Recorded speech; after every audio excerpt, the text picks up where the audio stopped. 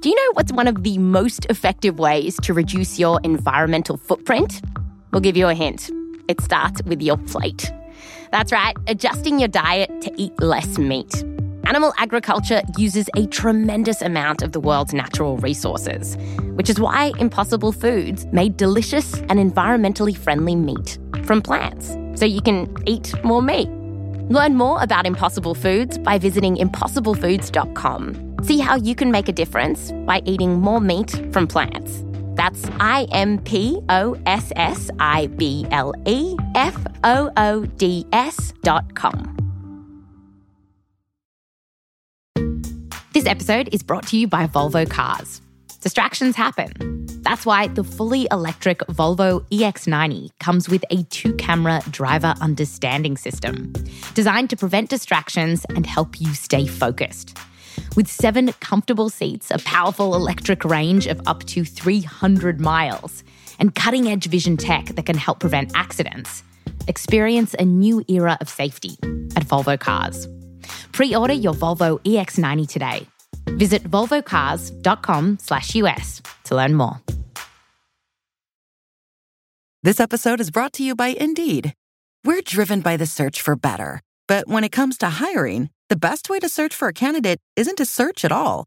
Don't search, match with Indeed.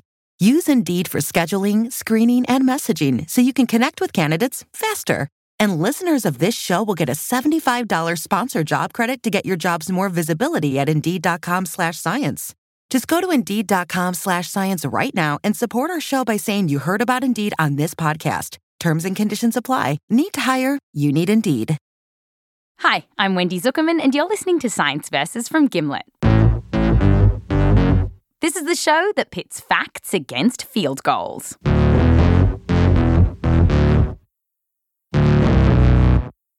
And a quick warning before we get started. In this episode, we will be talking about suicide, so please take care when listening to this show. Okay, it's September. And for the US, that means back-to-school shopping, pumpkin spice lattes, complaining about pumpkin spice lattes, and of course, football. All right, let's go. Don't be playing patty cakes. Let's go. We're on the field at Dartmouth College in New Hampshire, where the team is gearing up for the start of the season. How'd that feel? Felt great. That's Isaiah Swan. He's 20 with this big warm smile and hair past his shoulders. And he has loved football for basically his whole life. I'm pretty sure my first memory is of football. I remember sitting on the ground in my living room, watching TV, and my dad's on the couch to the right of me. Like, that's literally my first memory.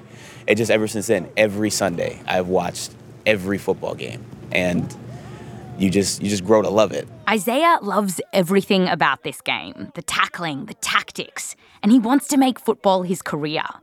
And Isaiah is good. His coach reckons he's got a real chance of playing for the NFL. Isaiah talked to our producer, Rose Rimler, about it.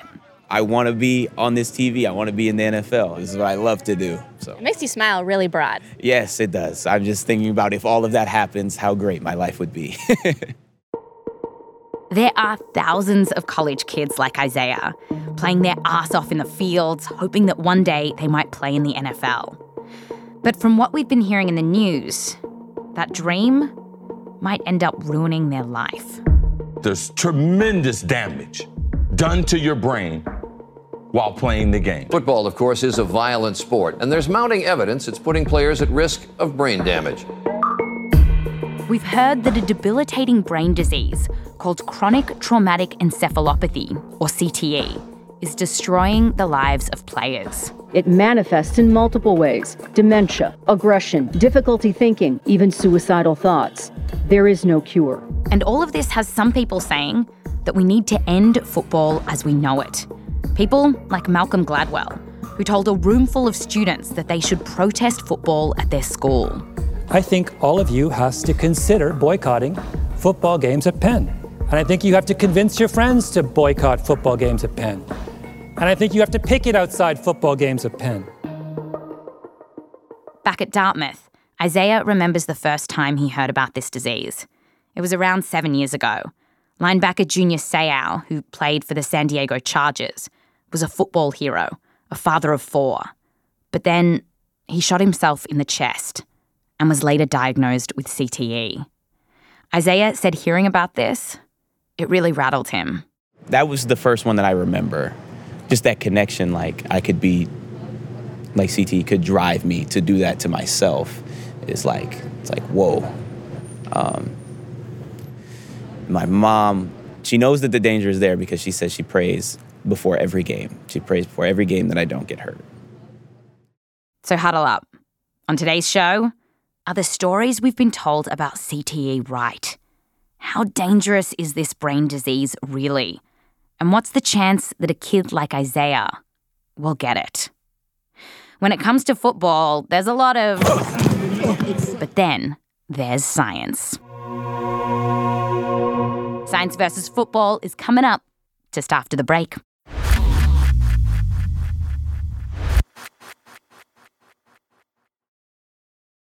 Do you know what's one of the most effective ways to reduce your environmental footprint? We'll give you a hint. It starts with your plate. That's right, adjusting your diet to eat less meat. Animal agriculture uses a tremendous amount of the world's natural resources, which is why Impossible Foods made delicious and environmentally friendly meat from plants, so you can eat more meat.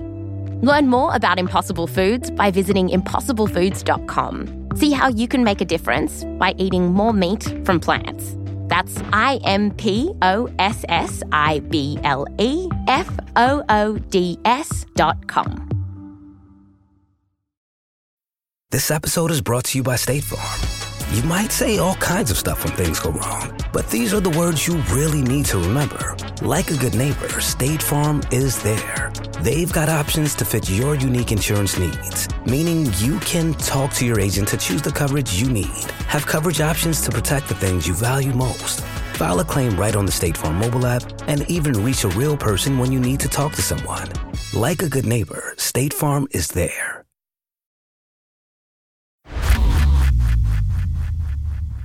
Welcome back. On today's show, football.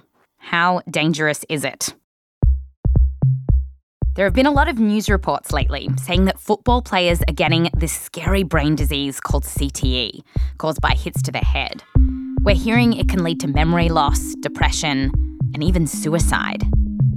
But it turns out that everything about this disease is more complicated than we've been told. Even just finding out if someone has it turns out to be really tricky. To find out more, we sent our producer, Rose Rimler, to the University of Texas Health in San Antonio. And she's here to meet neuroscientist Dr. Kevin Bieniak. Pleasure. Nice to meet you. So nice to meet you.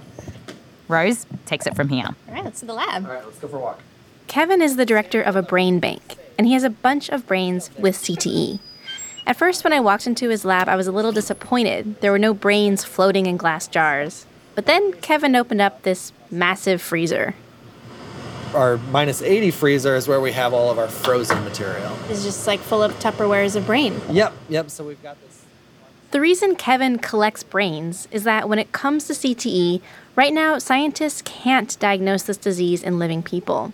They can only find out if someone has CTE by opening up their skull, cutting out their brain, and slicing it up. We slice it up. And what they're looking for are globs of protein called tau tangles.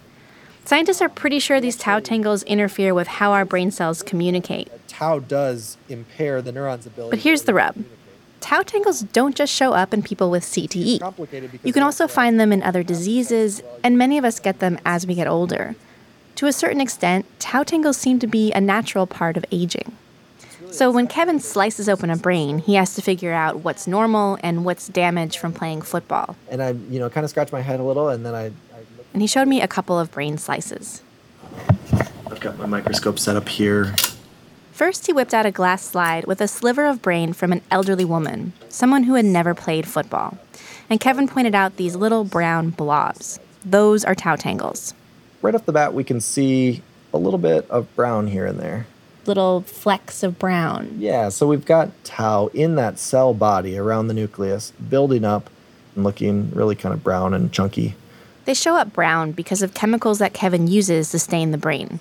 So, that's a non-football player, a little bit of tau. After this, Kevin showed me a brain sample from a former football player. And now you start to see clusters of tangles. And as we get further down, we get closer to the bottom, all of a sudden there's this hot spot, what we call epicenters of tau. So this is CTE right here, these brown tangles. CTE. That's what defined CTE. It's these epicenters of tau that are the problem. In CTE, they're found in the brain's grooves. So you know how the brain kind of looks like a big walnut? The tau in CTE is found in the folds of the walnut. To some extent, it's all about the pattern in this disease. It's tau in specific cell types and in a specific location that kind of sets this disease apart. This was actually controversial for a number of years, with scientists squabbling over what was unique to football players and what was something else. It was only a few years ago that a group, including Kevin, got together to nail down that this pattern is different from aging and different from any other disease. And scientists think that the tangles are created in these spots when people get hit in the head over and over again. Because we also see the CTE pattern in people who get blasted off their feet in the military and in other athletes, like boxers and rugby players and hockey players. It's not that football specifically leads to CTE. It's not that hockey specifically leads to CTE. It's that within these sports, you can experience head trauma to some extent. When we find a brain and it's got this signature and we look back on their life, the kind of common underlying thread is that they got hit in the head a lot.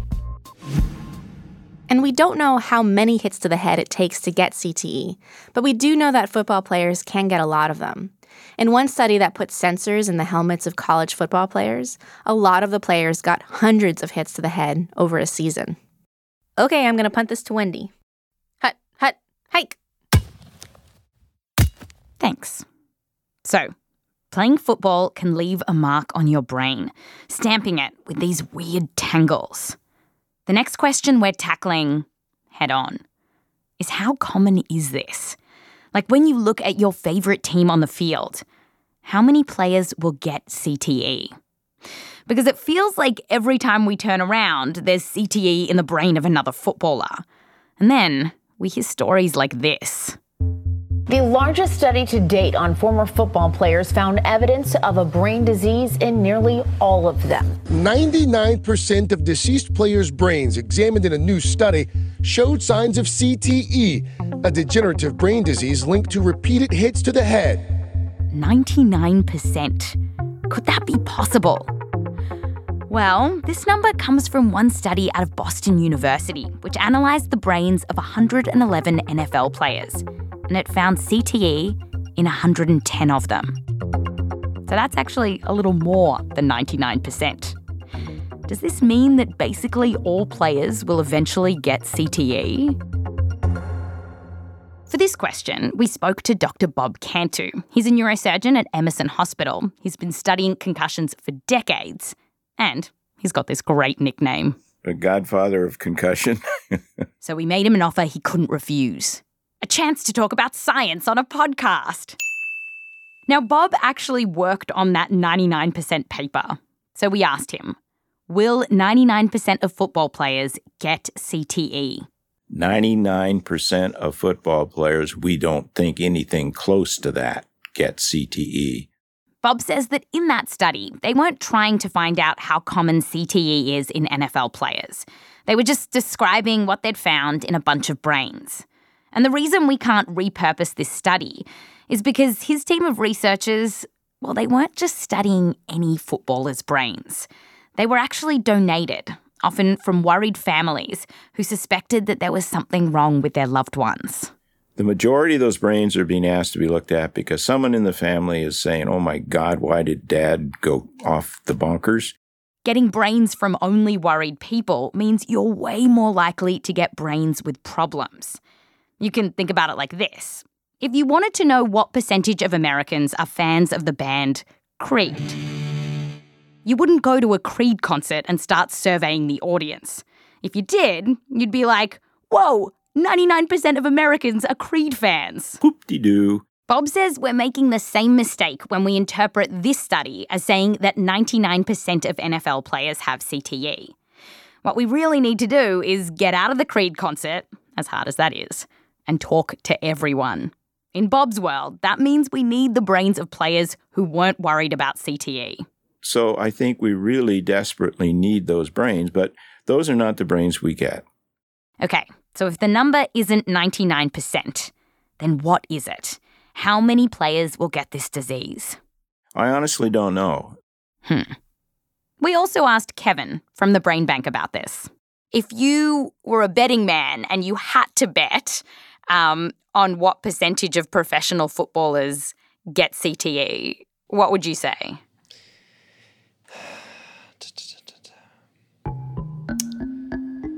Well, I don't think, even being a betting man, I mean, like, I can't even say I would be taking an educated bet. I really don't know. One of the best studies we have to help us answer this question was published just a few months ago. It comes from Kevin, and he looked at the brains of 140 players from all levels, and he got some of his brains from people who weren't worried about CTE. Kevin found evidence of this disease in 15% of them. 15%. And the longer people played football for, the more likely they were to have it. Now, this is just one study, but if further work could line back it would actually mean that quite a lot of Americans are at risk. Here's Bob again.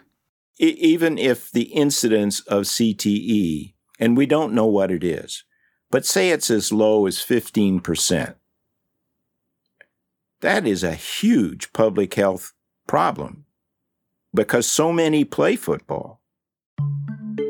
After the break, what happens to those who do get CTE? We've heard that it can send someone into a spiral, possibly ending in suicide. Could some tangles in the brain do all that?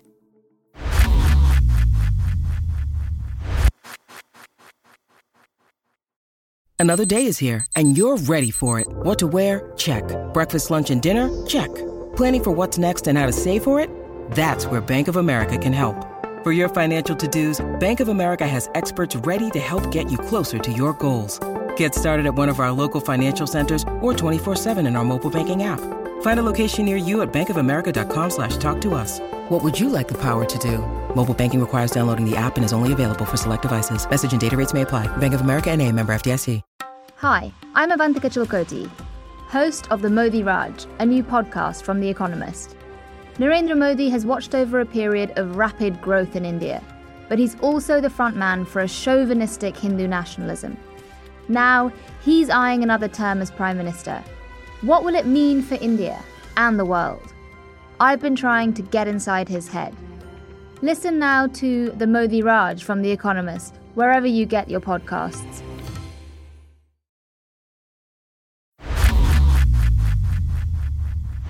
Welcome back. We've just hit half-time, and we found out that getting bonked on the head a lot, like when you play football, can cause these little proteins in your brain to clump together. Our next question is, what do they do once they're there? In the press, we keep hearing these reports of football players who were once happy and healthy falling into a deep depression and then killing themselves. The Super Bowl winning safety Dave Durson took his own life. Hilinski's brain showed signs of CTE. Junior Seau, 10-time All-Pro linebacker over a 20-year career, but his medical exam has just concluded it was the injury we couldn't see that led to his untimely demise. So is this true? Can CTE make you depressed and kill yourself? Well, Kevin Beniak, our Brain Lab guy, told us that one reason this might be true is because in CTE, those tau tangles pop up in this part of your brain, which is known to be important for how we think and how we control our impulses. A lot of these individuals, you'll see symptoms that kind of mirror this, where you get behavioral issues. These people might change. They might become more aggressive, more explosive, more violent. And their decision-making is impaired. But this doesn't mean that having CTE is a one-way ticket to destruction. And in fact, we have some good reasons to think that it's not. So when we look at depression, here's what we know. In a study where Kevin looked at the medical records and brains of more than 700 people, he found that the rates of depression were no different in people with CTE and those without it. And when other scientists study football players who are still alive, they don't see a clear signal that football players are more likely to get depressed than the rest of us. The research is actually totally mixed. So one interpretation of the evidence we have so far is that often people with CTE actually don't get depressed. And on the question of suicide, we ask Kev, can CTE make you suicidal? It's a very widely debated area in the field. I can't look at a brain and say, oh, they've got a tangle here in this region, they're going to commit suicide. I don't know if CTE makes you do anything. And from the evidence we have, it's rare for NFL players to kill themselves. One big study of more than 3,000 former NFL players found that 12 died by suicide, which is actually significantly less than you'd expect in the general population. Kevin's work also couldn't find evidence that CTE made people kill themselves. We did not see higher rates of suicide in our cases with CTE pathology compared to those that did not. So from the data that I've studied and looked at, I haven't seen those relationships. Well, all this research is very much a moving target, and CTE probably affects different people in different ways. What we know so far suggests that, on the average, this disease might not be as horrifying as we've been hearing, which is why some scientists want us to pump the brakes on how we talk about CTE. Because they're saying that it's very possible that when a football player does get depressed, or maybe has suicidal thoughts, it could have nothing to do with this disease. If a football player, when he retires, gets any kind of symptoms, the first thought is a CTE. It's just not right. This is Dr. Ira Kassan, a neurologist who's worked with NFL players. And he says that, like a lot of us, players can get depressed for all kinds of reasons. Of course they get depressed. There's a lot of reasons to get depressed. Look how common depression is in this country. Ira says all this jumping to conclusions might be causing another problem. Football players who need help might not get it because they think that their depression and suicidal thoughts are caused by an incurable brain disease. I mean, imagine you used to play football. Now you start feeling crappy, having these horrible thoughts. You've seen all these news reports about CTE, and you think, oh no. Now you say, oh my God, it's progressive. Look what's going to happen to me. I'm going to die. Then, at the end of the day, it could have been treated and got better. Now, Ira is a bit of an infamous character in this field. So for a long time, he questioned the link between football and CTE. But the point that he's making here about news reports constantly linking suicide to CTE is one that we heard from others. In fact, earlier this year, more than 60 doctors and scientists wrote an open letter in Lancet Neurology calling for the media to chill out on the way they talk about CTE's symptoms. So we don't have good evidence that playing football, on average, increases someone's risk of depression and suicide. But where we do have some evidence that something is rotten in the state of football is when it comes to dementia. Some footballers are getting it when they're young. A survey of more than 1,000 retired NFL players found that almost 2% of the players in their 30s and 40s said they had been diagnosed with dementia. That is almost 20 times higher than you'd expect in the general population. Other work has found that footballers are more likely to forget things or have trouble thinking clearly. Here's Bob again. Just can't remember what you had for dinner last night. Can't remember where you left your car keys. Can't go to the store without a list of what you want to buy. The fact that we're seeing these memory issues could be the canary in the coal mine when it comes to CTE. But the truth is, we're just really starting to scratch the surface on what this disease can do and what it can't. And Kevin says that that makes sense when you think about how new this field is. Other neurodegenerative diseases have been studied for, over 100 years. CTE, we're only looking at, really thoroughly the last 10 years. So, I feel like, the questions that we're still asking are still very basic. So when it comes to football, How worried should we be? Well, some of the hype about CTE has run ahead of the science. Basically, all we know at this point is that a bunch of people who take a lot of hits to the head get this weird clump of tangles in their brain. But we don't know exactly what those tangles will do just yet. And we may not know for decades. So what do we do in the meantime? Well, everyone who studies this told us that we know enough to make some changes on the field, to cut down the number of hits to the head that players might get. And some of those changes have already been made by the NFL. Kevin is on board with all of that. He thinks it's the way to go. But in a perfect world, he might take it even further. So, Kevin, if we made you like Lord of the NFL, would you cancel football? Is it only cancel or not cancel? Do I have any other options? Like, can I turn it into Professional Flag Football League Association or?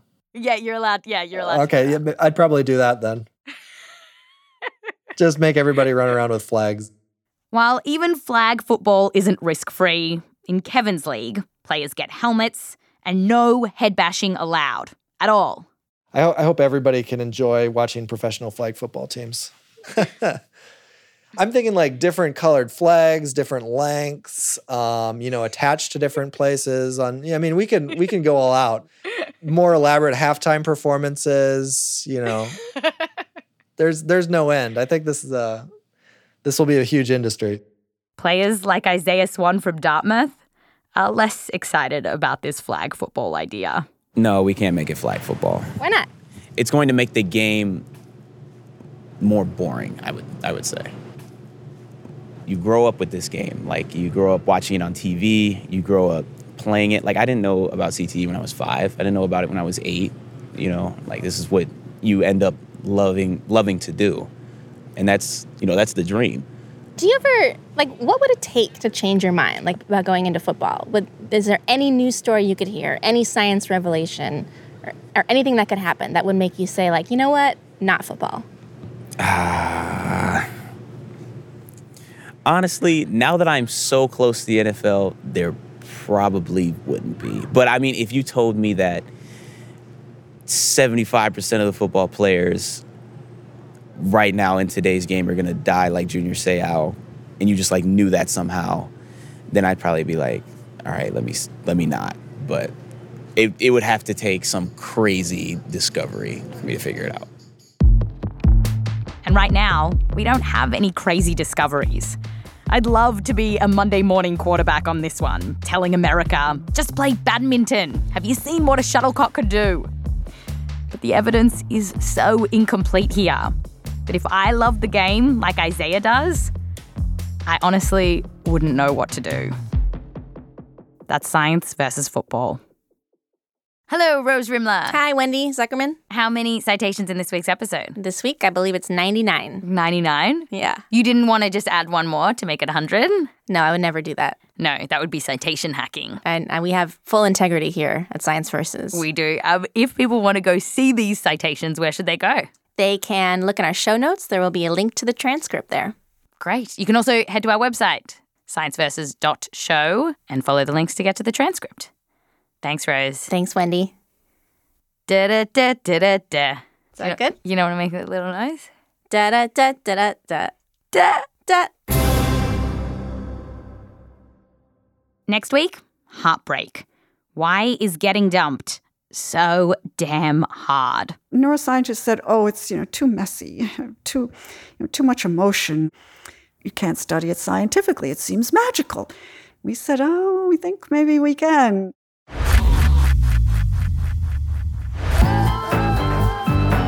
This episode was produced by Rose Rimler with help from me, Wendy Zuckerman, along with Meryl Horn and Lexi Krupp.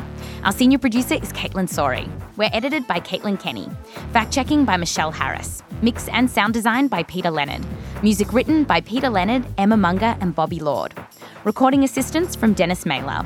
A big thank you to Professor Adam Finkel, Professor Rudy Castellani, Assistant Professor Robert Lionel, Dr. Eckhart Mandelkow, David Chalmers, Buddy Tevens, and many, many more. A special thanks to Jim Grau, the Zuckerman family, and Joseph Lavelle Wilson. I'm Wendy Zuckerman. Back to you next time.